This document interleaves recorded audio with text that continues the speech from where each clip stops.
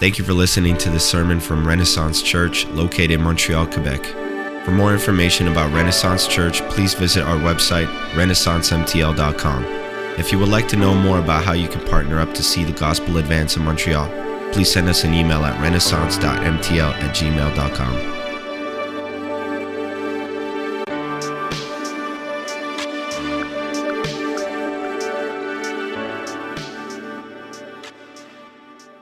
How are you guys doing today? Good. Still a little bit sleepy from the movie night? Some of us are. I am. I know that I am for sure. We had a good night last night, though. We had, at one point I counted there was about 100 people that I counted, and that's 25 more than what is normal for us. And that's just what I was counting. I just kind of went through and just kind of scanned some people, and I know that more people had kind of come and gone at that point. So that's a huge praise for us. I know that we were operating things a little bit better than McDonald's was last night. Adam and I went to McDonald's at one point, and we waited in line for about 45 minutes and didn't even leave with any food. So that is what it is. Pray for McDonald's and pray for us.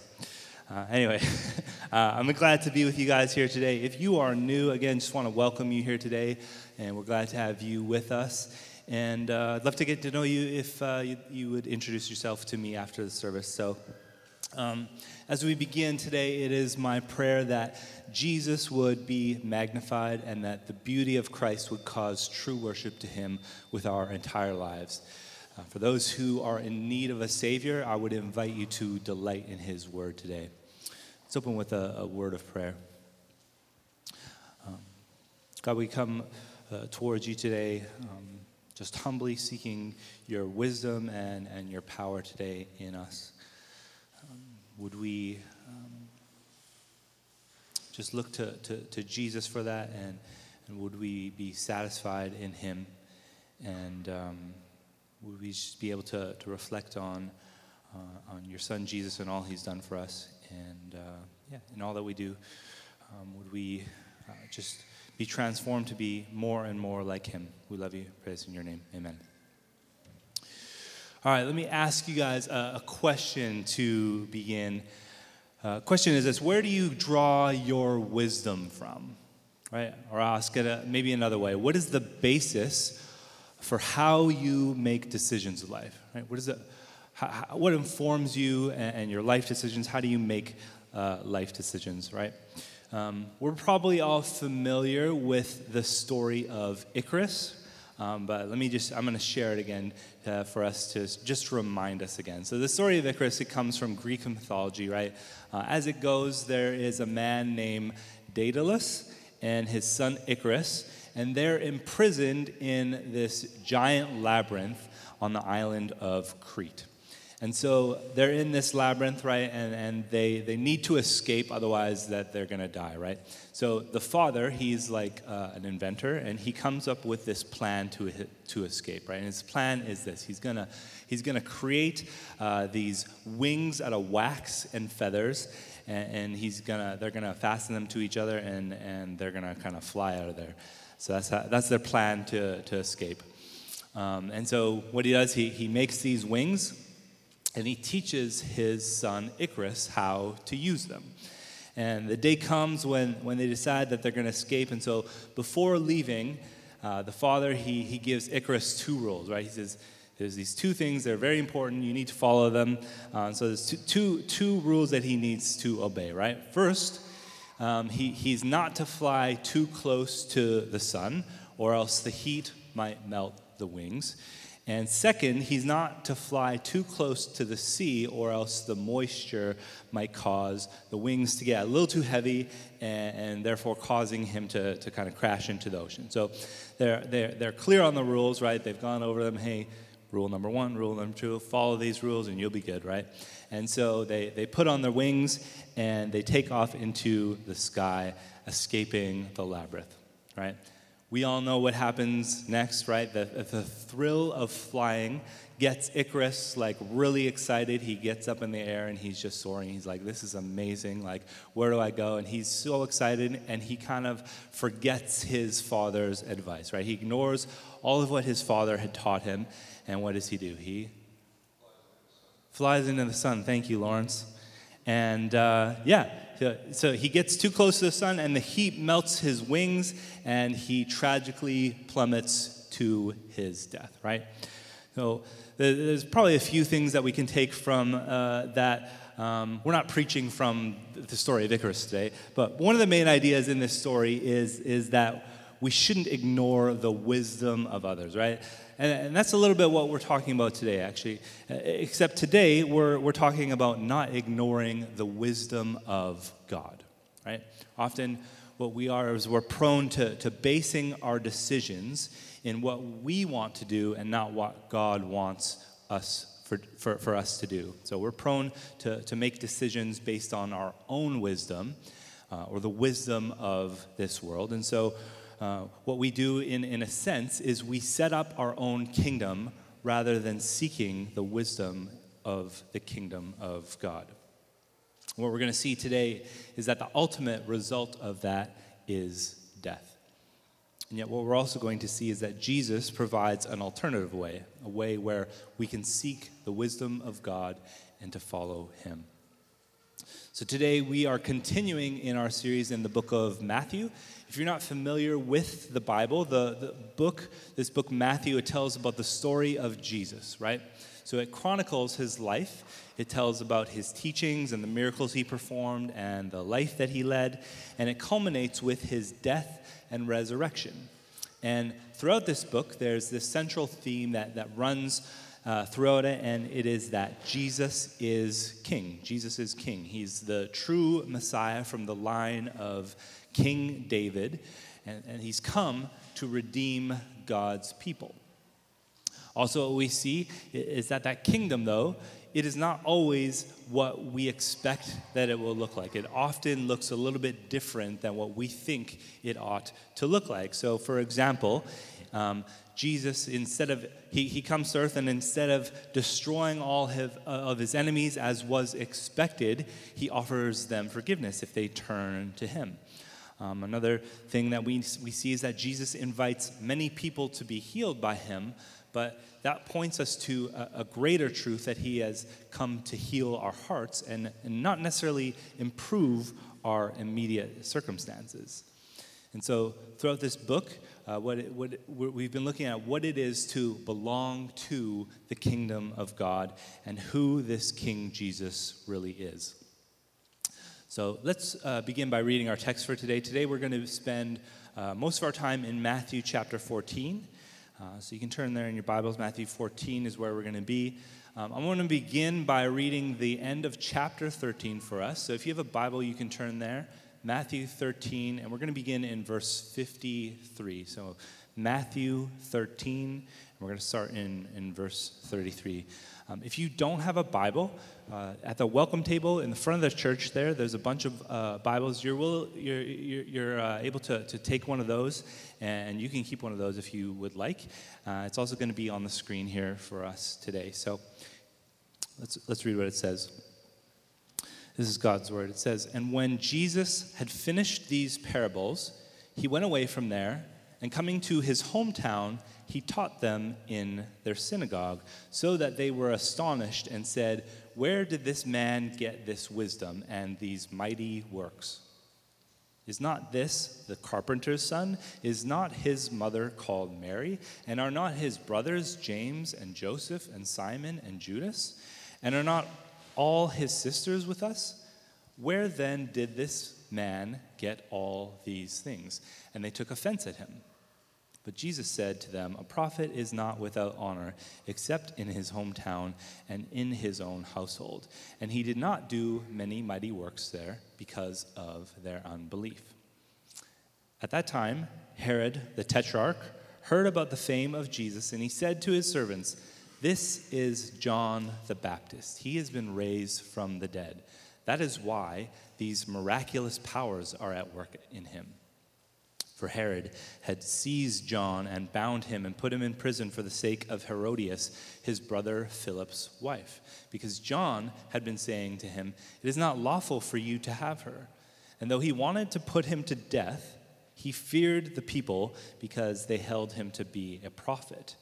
But when Herod's birthday came, the daughter of Herodias danced before the company and pleased Herod so that he promised with an oath to give her whatever she might ask. Prompted by her mother, she said, "Give me the head of John the Baptist here on a platter." And the king was sorry because of his oaths and his guests. But because of his oaths and his guests, he commanded it to be given. He sent and had John beheaded in the prison, and his head was brought on a platter and given to the girl, and she brought it to her mother. And his disciples came and took the body and buried it, and they went and told Jesus. All right, let's dive right in there.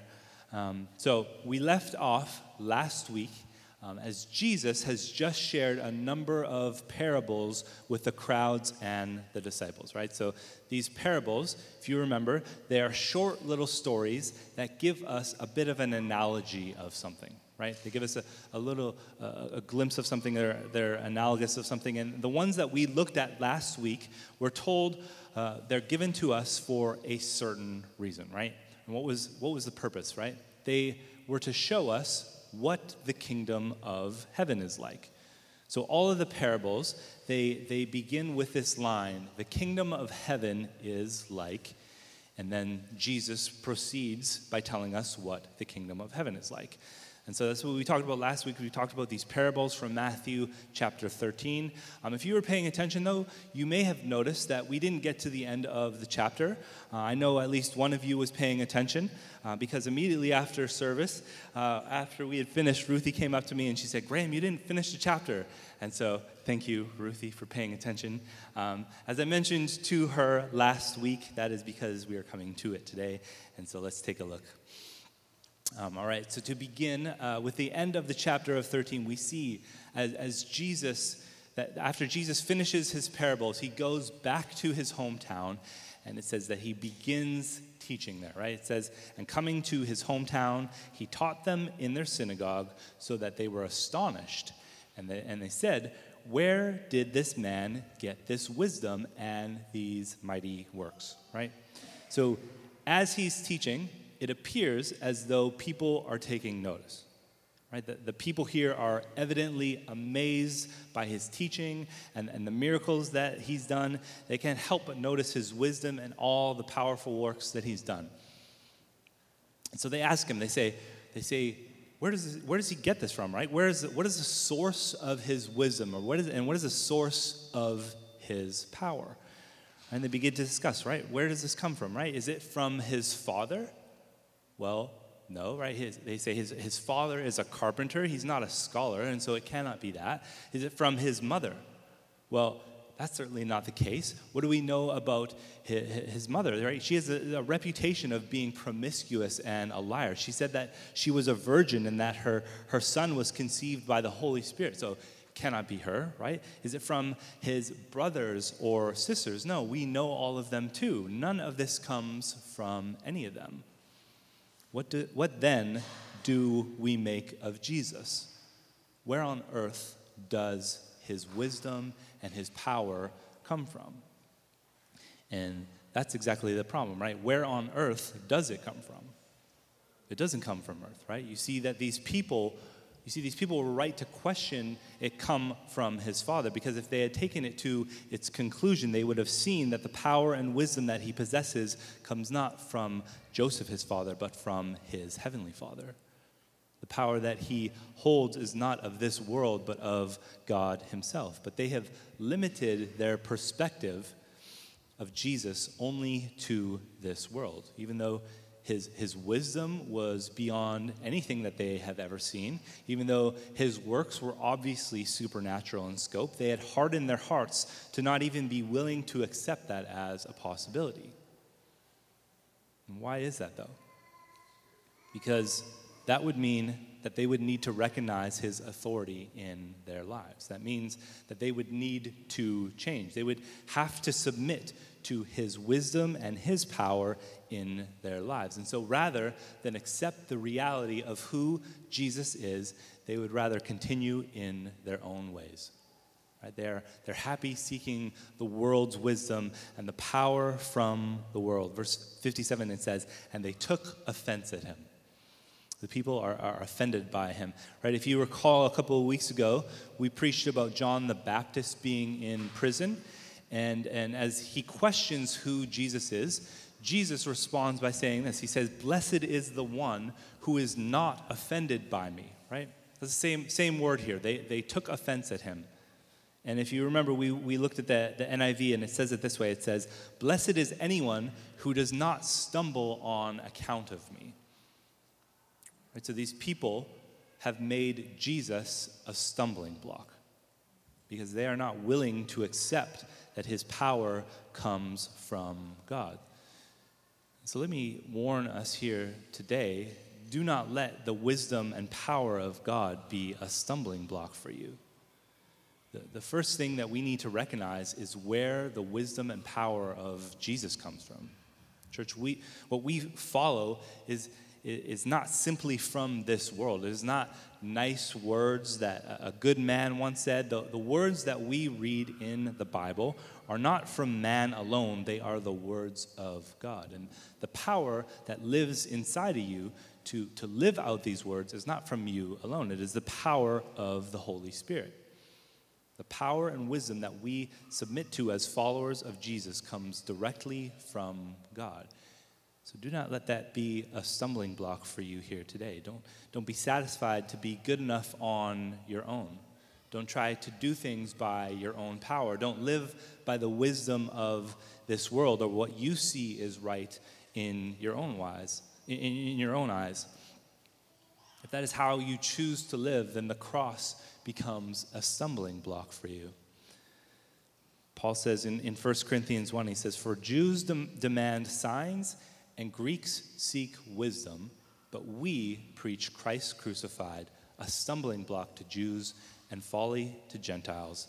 But to those who are called, both Jews and Greeks, Christ the power of God and the wisdom of God. For the foolishness of God is wiser than men, and the weakness of God is stronger than men.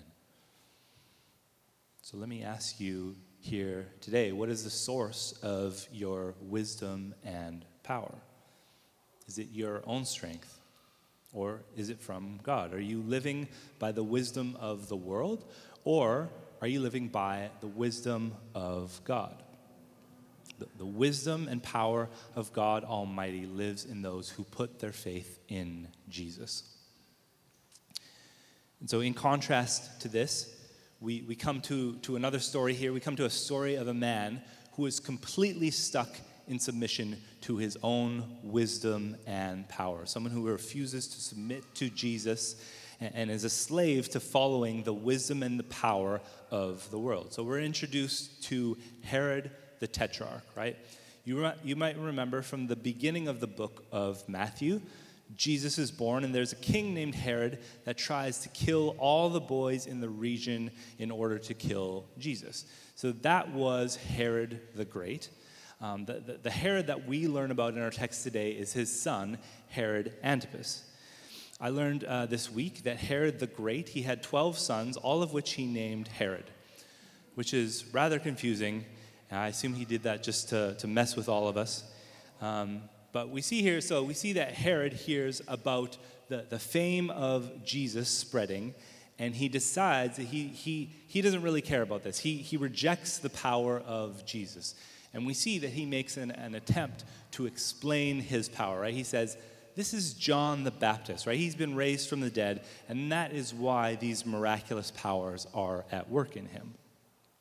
What I think is very interesting is that Herod is willing to go so far as to believe in the resurrection of the dead, but he won't go as so far to submit to that power, right? He believes it's possible that God would raise someone from the dead, but what we see is that he has no intention of yielding to that power, right? We see throughout the story he wants to be the ruler, and what we see is that played out throughout the story here, right? So we get a little bit of a flashback here to the death of John the Baptist. So John's in prison, and the reason why he's in prison is that he has called Herod out on his sin, right?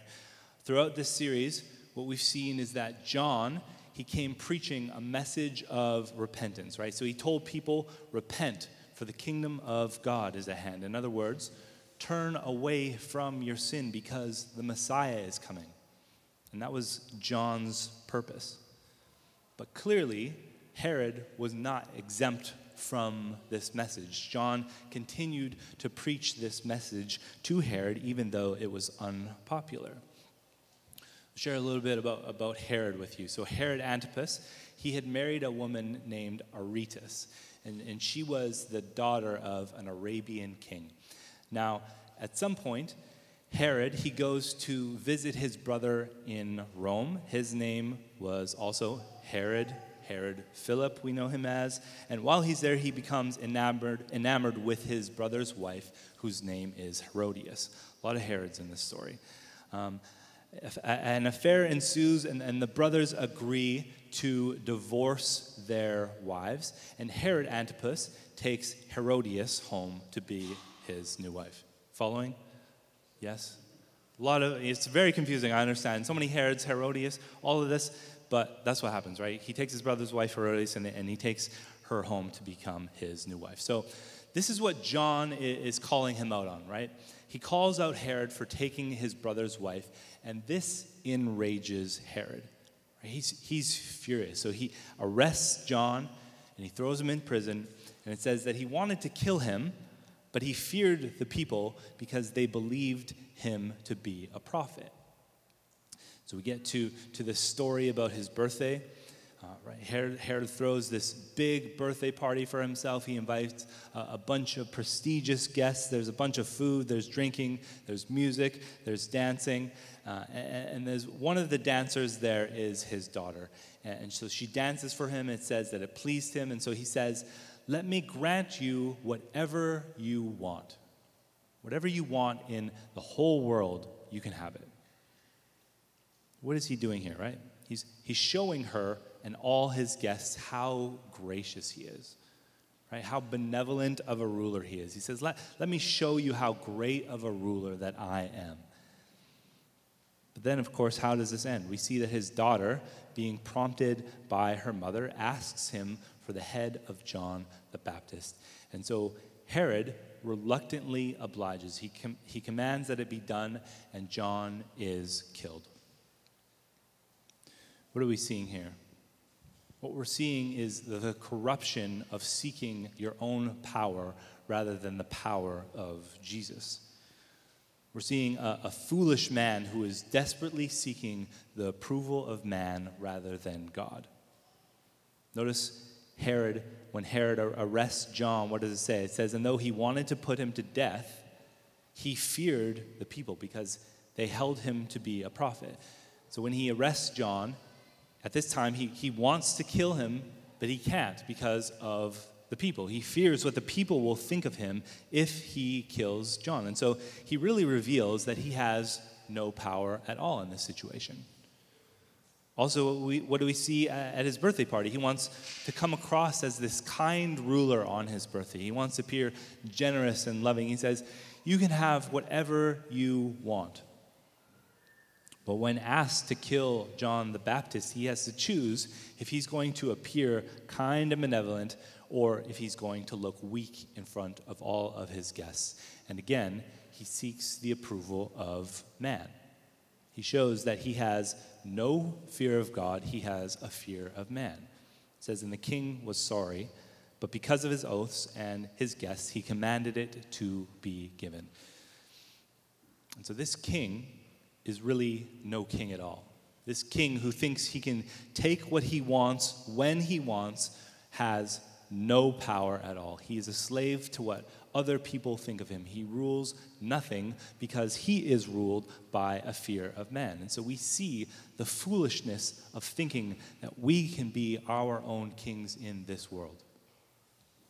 When we try to be the kings and queens of our own world, we show that we are not really in charge. Someone else is in control of our lives.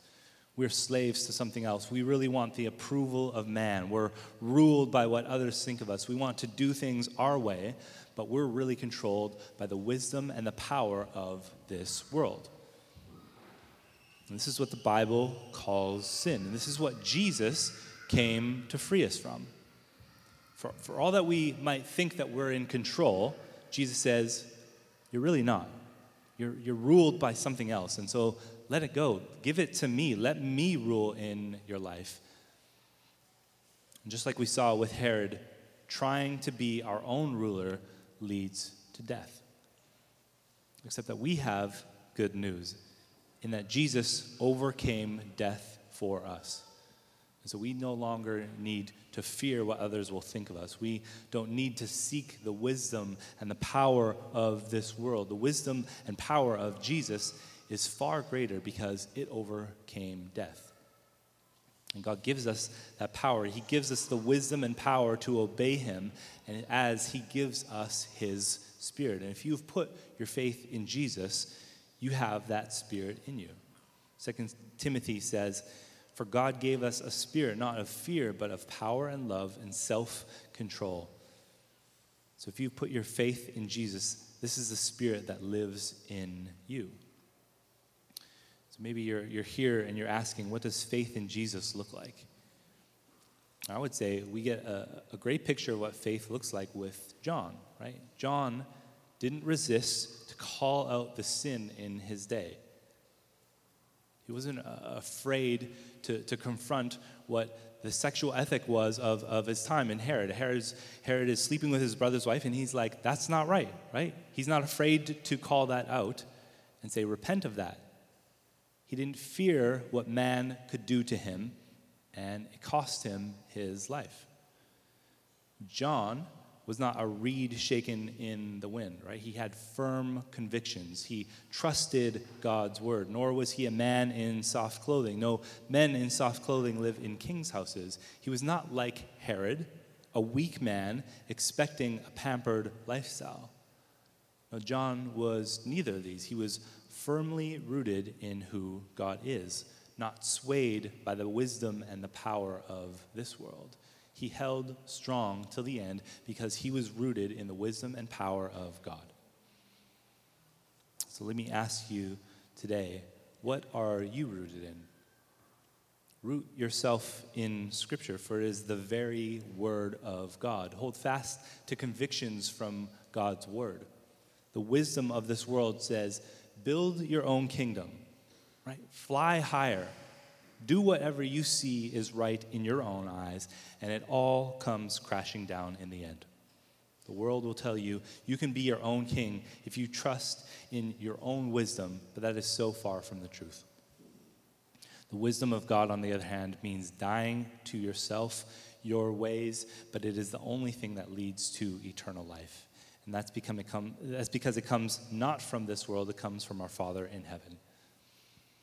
So what does it look like for you today to die to yourself and trust in Jesus? Church, this is what we exist for, and it is tough, but this is why we do it together with his wisdom and by his power. Let's close with a word of prayer.